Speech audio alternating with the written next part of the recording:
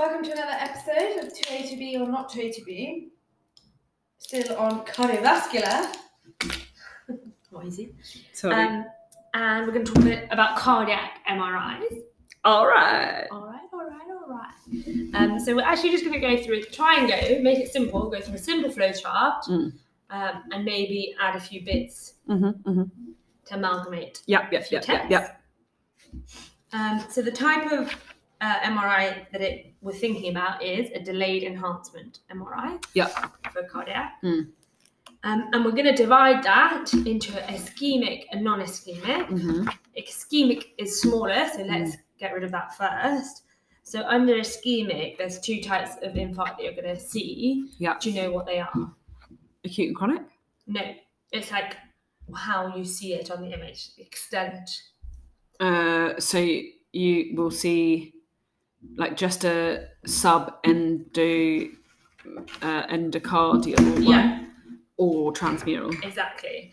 And their name is then what's given to the cause. So if it's subendocardial, it's a subendocardial infarct. Okay. Does that make sense? Yeah, and with the ischemic ones, that's when your like non-delayed contrast is helpful, right? Well, maybe. What it says here is delayed enhancement. Just what does it say there? First pass contrast and pre and post vasodilator stress to evaluate myocardial perfusion. Normal myocardium enhancers, while areas of decreased perfusion will be relatively hypo-enhancing, but I think then on delay, those become hyper. Corresponds, so you can use that to say it's ischemic. Yeah, okay, that's very useful. And then the reason you have the different types because it extends from subendocardium to the epicardium in the vascular distribution. So essentially, it will be a segment of the wall that has either a slither or a full transmural enhancement. Okay, so then our other branch, other than ischemic, is non-ischemic, and under that we have three branches. I'm going to read them and then we're going to talk about them. Mid-myocardial, epicardial, and circumferential. So let's talk about mid-myocardial first. And what does that look like? So mid-myocardial is not subendocardial or subepicardial. It's in the middle. Exactly. And you can get... So I know you can get patchy bits. And if it's patchy and also can be subendocardial and also can be epiendocardial, that can be sarcoid. I remember that one. That was not as patchy though, I don't think. Oh. All right. You can get... is the mid one when you get amyloid? In fairness, cardiac MRI of sarcoid typically shows either mid-myocardial or subepicardial delayed enhancement in a nodular or patchy pattern. Okay. But in these pictures, it implies that... Doesn't matter. Just keep going. That's confused me. Okay. But what are the causes, maybe? I don't know. I don't have another one. You said one of them. Amyloid? Nope. TB? Nope. Don't know. You said sarcoid, and then I thought you'd said another one. But sorry, I'm halting now because I got confused by this difference. I think sarcoid can be anywhere, essentially. Yeah. But they're differentiating something and they haven't done that in the text, and it's really bugging me. Can you see what I mean? No, I can't read it from here. So within the mid-myocardial, and they did speak about this in the text, I think. Oh, it's because so hypertrophic is particular as to where it is. Okay. So I think that's just trying to demonstrate to you that it's in a particular area. Diffuse or focal, it says. In severe cases, in the regions of the hypertrophy. Stop picking up. Okay. Anyways, it's confusing me, but I think let's just put them all in one. So okay. Mid-myocardial, essentially patchy bits in the mid-myocardial, as it says. Causes are dilated cardiomyopathy, myocarditis, sarcoidosis, Chagas disease, hypertrophic cardiomyopathy, said Chagas wrong. Sorry, in my mind you said Chagas disease, and I was like, stop it. And right ventricular pressure overload. Okay. Say this back to me. No. Okay. Dilated cardiomyopathy. Chagas. Chagas. Right ventricular hypertrophy. Dilated pressure overload. And I didn't get whatever. Hypertrophic cardiomyopathy. Similar. Okay. And myocarditis sarcoidosis. Okay. And then the next one, so a lot of the causes overlap, is epicardial. What is that describing? So non-ischemic, that is... So in the ischemic we were talking about subendocardial. Yeah. This is sort of the other side, which is excuse me, subepicardial. Exactly. I don't know. So myocarditis, sarcoidosis, and Chagas. Yeah. I've just never heard it said out loud, I don't think. I've never thought it sounds like Chagas. So they overlap. Yeah. And then finally, the third type of non-ischemic is circumferential. Okay. And again, it's in it. And what causes that? Amyloid. Yes. And? Systemic sclerosis. Yes. And? If you've had a heart transplant. Yes. Nice. Very good. And I think that's enough. Okay. Do you? Yes. Have you got anything to add? I do. Better fit it into my flowchart. Yeah. No, I'm joking. One moment, please.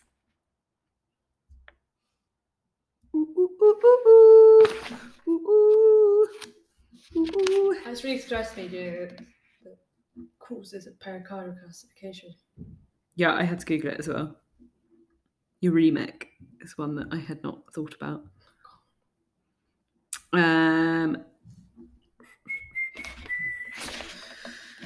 Okay. This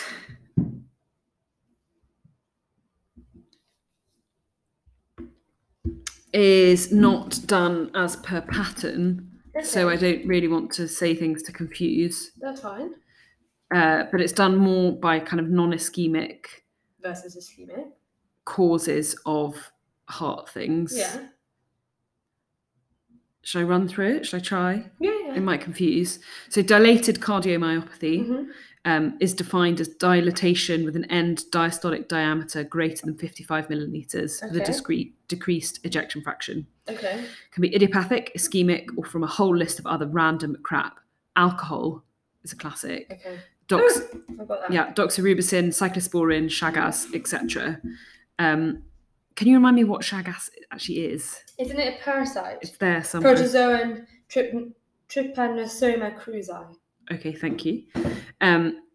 If you get the ischemic variety of dilated cardiomyopathy, you get subendocardial enhancement, which makes sense. Yeah.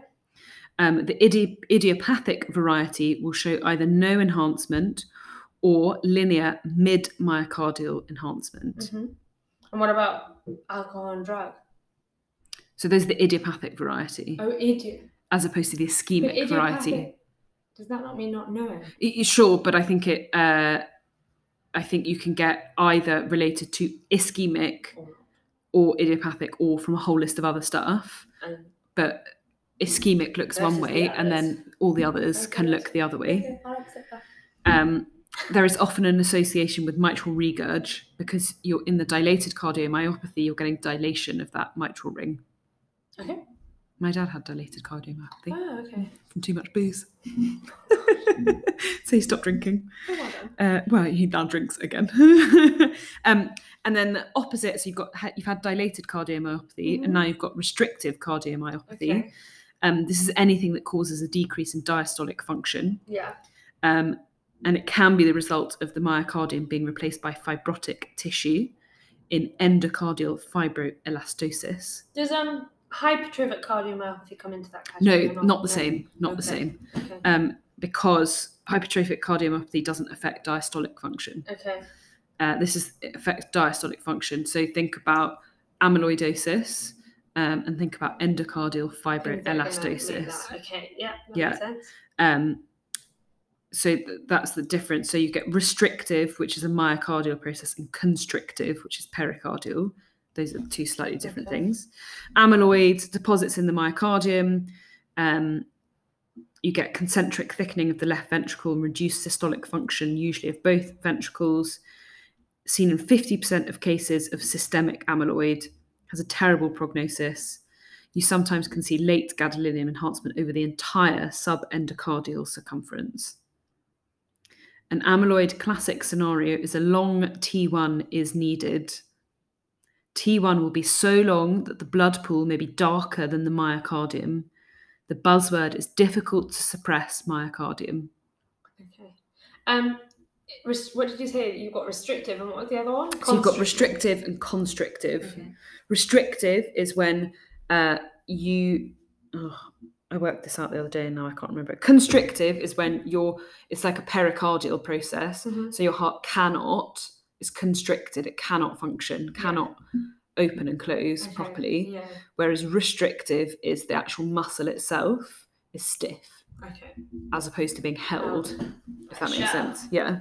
Which is constrictive. Yeah. There's something here I want to tell you about, which is eosinophilic cardiomyopathy, Loeffler's. Oh, we've heard of Loeffler. Yeah, we read about that in this. We've heard of Loeffler in. I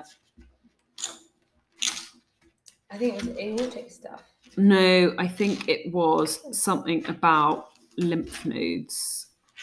No, was it in lung? Not in... Yeah, I think it was in lung.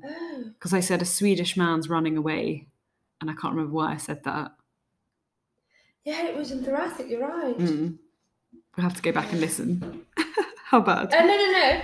It was when we were talking about eosinophilic pneumonias. Yeah. It was the first one, the acute one was Loeffler's, and then you had chronic. Very nice. Very nice. I remember that. So anyway, eosinophilic cardiomyopathy, Loeffler, you get bilateral ventricular thrombus is the classic buzzword, and you need a long T1 to show the thrombus. Bloody long T1 is really annoying me, all this. Can you think of any reasons for a constrictive pericarditis? Something surrounding it. So, causes. Amyloid? No. Why? What's constricting it? So what's a cause of pericarditis? Inflammation. Yeah. Why? Infection. Which ones? Which infections? Like endocarditis type of stuff, isn't it? Pericarditis. TB. Thank you.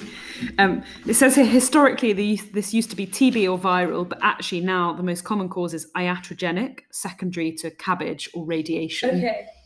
On CT, the pericardium's too thick, and if it's calcified, that's diagnostic. You get something called a diastolic bounce, which is when the ventricular septum moves towards the left ventricle in a wavy pattern. Whatever, I'm just saying that because it's in bold. This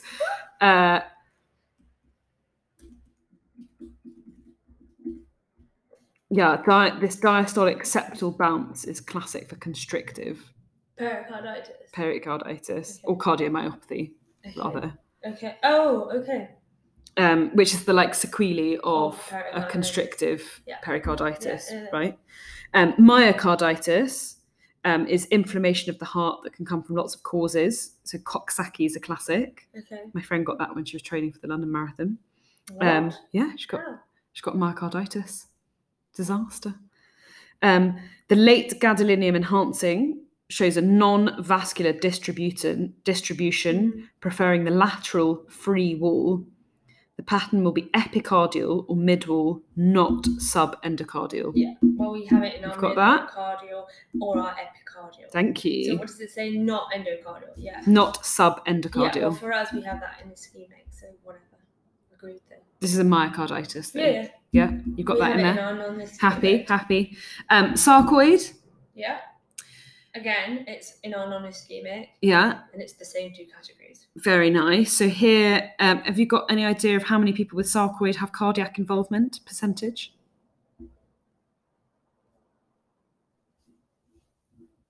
quite long? No. 5%. Oh.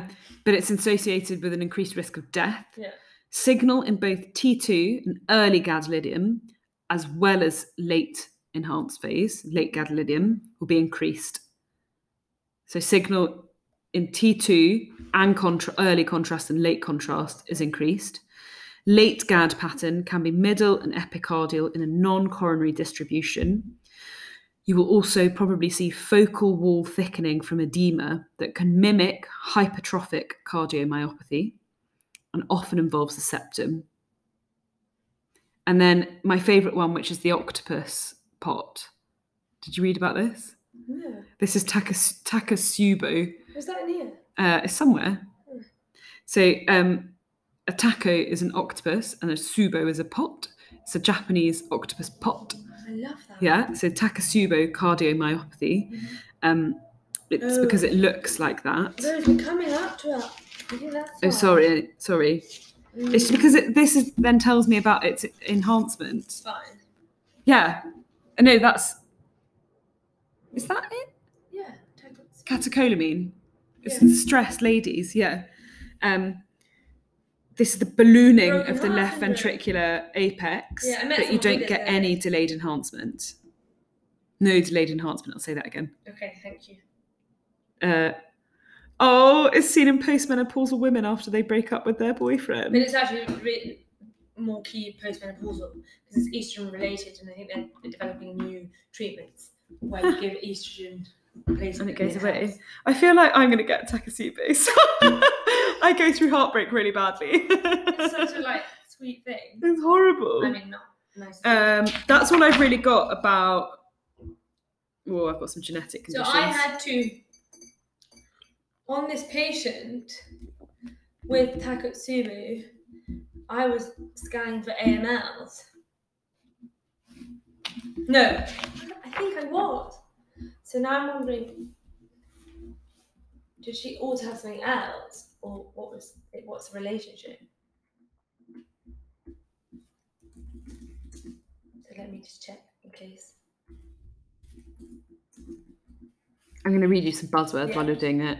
You get, in Takotsubo's cardiomyopathy, you get transient akinesia or dyskinesia of the left ventricular apex without coronary stenosis and ballooning of the left ventricular apex. No delayed enhancement. The shape of the heart is similar to Japanese octopus pot. Yeah.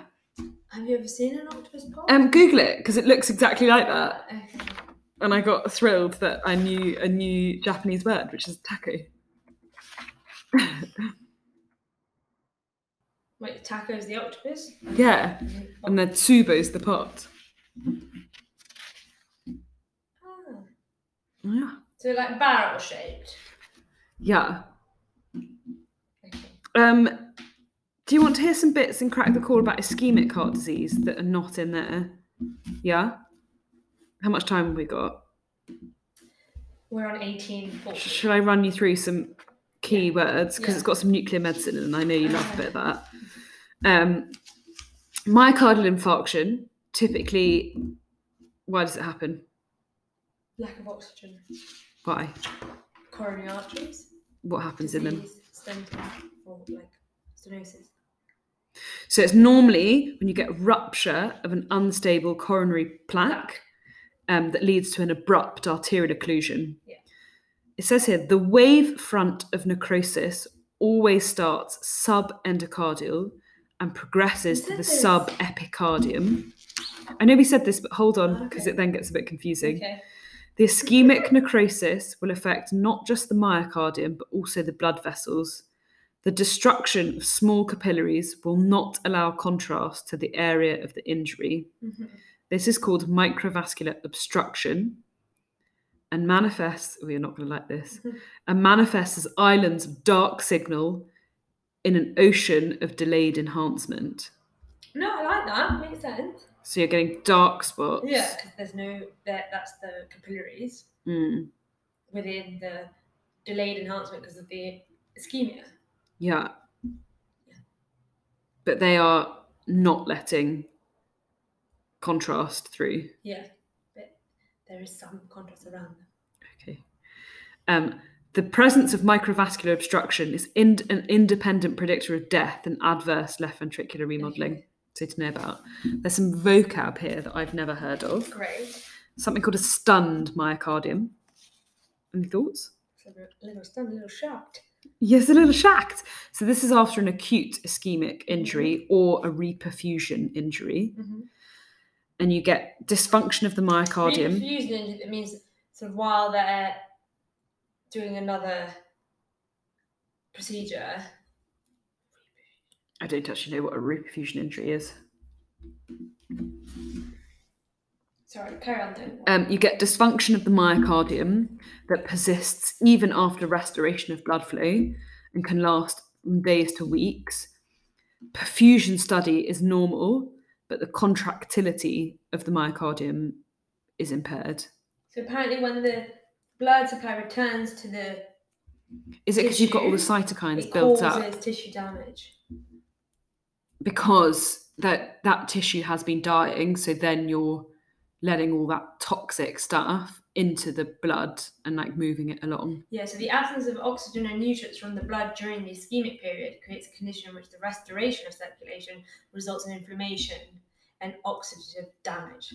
Okay. Induction of oxidative stress rather than restoration of normal function. So there's no blood supply. You give it blood supply, that causes inflammation and stress. Yeah. And that stuns it. Okay. You can get hibernating myocardium, which is more chronic. Which essentially gives up, or? Well, so it's the result of severe coronary artery disease. Mm-hmm. So you get chronic hypoperfusion, and you get areas of decreased perfusion and decreased contractility even when resting. It's not an infarct. On an FDG PET, this tissue takes up tracer more intensely than the normal myocardium and also demonstrates redistribution of thallium. This is... Oh God, I've forgotten all the thallium gallium things we were speaking about. We'll work it out in the questions, don't worry. PCP and things. Yeah. Hibernating myocardium is reversible with revascularization. It's just hibernating. You can wake it up. Okay. And then a scar is dead myocardium, and it doesn't contract. So you have abnormal wall motion. It will not come back with revascularization. Mm-hmm. Happy? Yeah. They're just words. I'll just say them, and then we might listen. I quite like that way of describing it. Yeah. I feel like all of this is nonsense. Okay. I feel like we can stop there. Great.